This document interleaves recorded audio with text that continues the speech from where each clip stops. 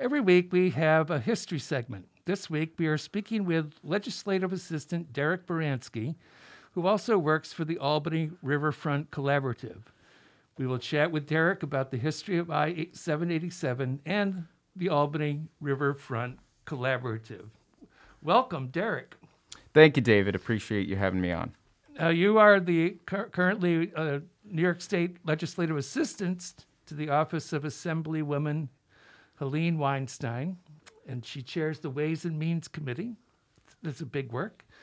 You were educated in Arizona, and now back to work on a particular project, the Albany Riverfront Collaborative. What is that, and how did that spark your interest? Sure. Well, the Albany Riverfront Collaborative is a community-based organization that's really working to guide and facilitate conversations about the future of 787 and more broadly the city of Albany. And we're really not looking to be prescriptive, but we're looking to generate ideas, identify and work with stakeholders to unlock Albany's potential. With this project, we have the ability to unlock 92 acres of downtown property that's valuable for the people who live here, for people who are moving here, and we really want to work to turn what we see right now as a liability into an asset. So working with the collaborative, we're really working to, again, just facilitate conversations and inspire people to reimagine 787. Last week we spoke with David Hochfelder, who's working on a social history of the area of the 98 acres area that was assumed by the state to put in the Empire Plaza. And he identified some of the values and purposes of that project. In a way, what the planners saw is what we get. And perhaps you can speak about their value system and the value system that the collaborative brings to the discussion today. Definitely. And I think it's important to understand that downtown Albany in the early 1960s was a very different place. What brought us 787 is really begins during World War II. In 1943, the city puts together a post-war planning committee that in 1946 proposes a riverfront arterial along the Hudson River where the Albany Basin sat at that time. In the mid-50s, the basin with low river traffic, the Erie Canal used to originally feed into this area, which was no longer utilized. So the basin is filled in and you have essentially parking lots existing along the riverfront. So there's really not a lot going on down there at the time. And planners look at what's happening in the city. From 1950 to 1960, the city's population declines by about 5,000 people. Retail vacancy rates in 1962 are estimated to be about 16% of storefronts vacant. 6% of non-residential property in the city is vacant. So the city in the 1960s is really changing, and what city officials and planners are noticing is that people are moving to suburbs. Suburban shopping malls, park-in shops as they were called at the time, like Westgate, Delaware Plaza, are really flourishing, and downtown shopping is really declining. And more broadly, that's what brings us urban renewal, or questions about, well, how do we facilitate bringing people back into downtowns? And one of those ways to do that is to make it as easy and efficient for people to get in and out of cities as quickly as possible. I think in 1962, they estimated that in the Central Business District, which is downtown, roughly 110,000 cars would pass through downtown, and only about 30,000 were actually stopping at downtown establishments. So a lot of people were using downtown streets to pass through the city as opposed to spending time here in the city.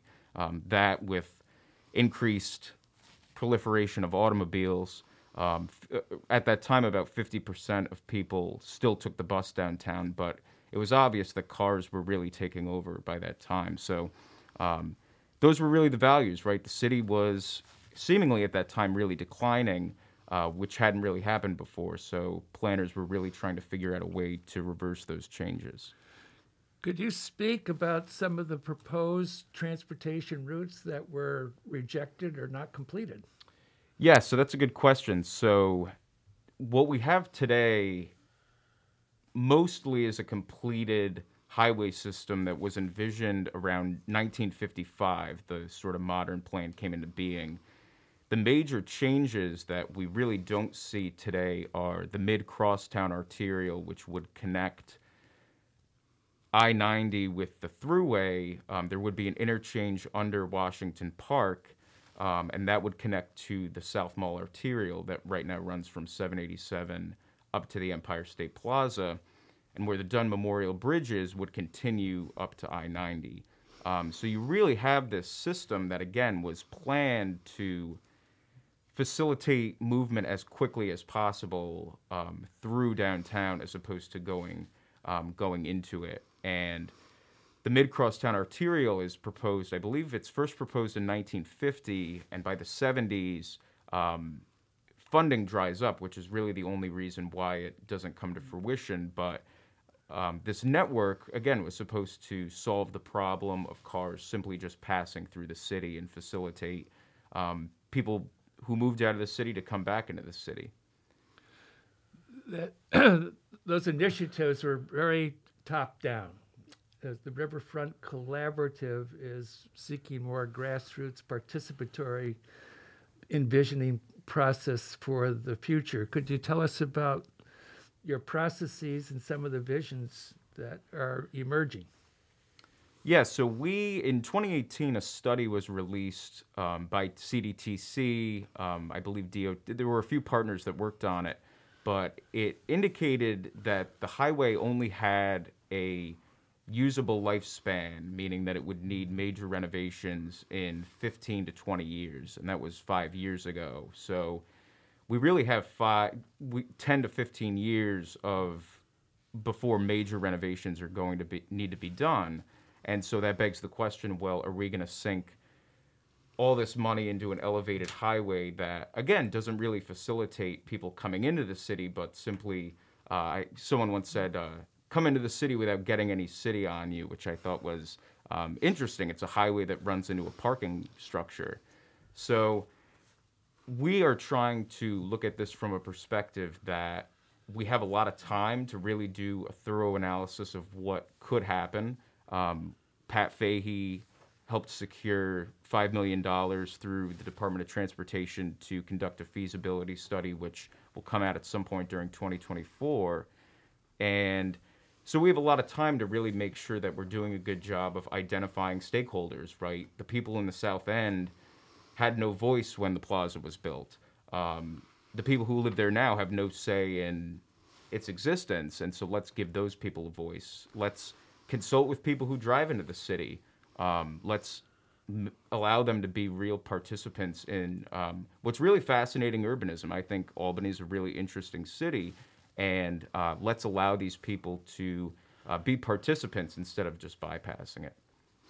We're drawing near to the end of our time. What are the three projects that are emerging as possible futures for the area? You have the canal, a boulevard, and Trains, maybe? I don't know. Well, you can fill us in on that. Yeah. Sure. The Canalway is a project that really is looking at bringing the river into the city as opposed to bringing the city closer to the river. I don't necessarily see... I think all of these are really good ideas, and I think what we've been stressing is that we're being very non-prescriptive, where we want to say, hey, this is a vision that could be what occurs, but let's get more information and see what's feasible, what's not, and let's work with everyone. I think any idea right now is a good idea. A lot of people say that they'd like to see light rail incorporated into somehow, potentially Troy, maybe encourage high-speed rail development along the Hudson Corridor down in New York City. So I think that, and that's what I think is good about the work that we do is the collaborative is made up of many community members from different backgrounds, all working for the same thing to really do something good for the city, good for the region. And a quote I really like is of Jane Jacobs. She was an author who wrote The Death and Life of Great American Cities. She said, quote, cities have the capability of providing something for everybody only because and only when they are created by everybody. That's beautiful. In the last 30 seconds, can you tell us where people, if they want to reach out to you to hear their voice be heard or can get more information, how can that be done? Sure, we are on Instagram, Facebook, and LinkedIn at the Albany Riverfront Collaborative. You can also go to our website and you can find information there at albanyriverfrontcollaborative.com. Thanks again, Derek. We hope to talk with you again in the future. For updates, again, that's albanyriverfrontcollaborative.com.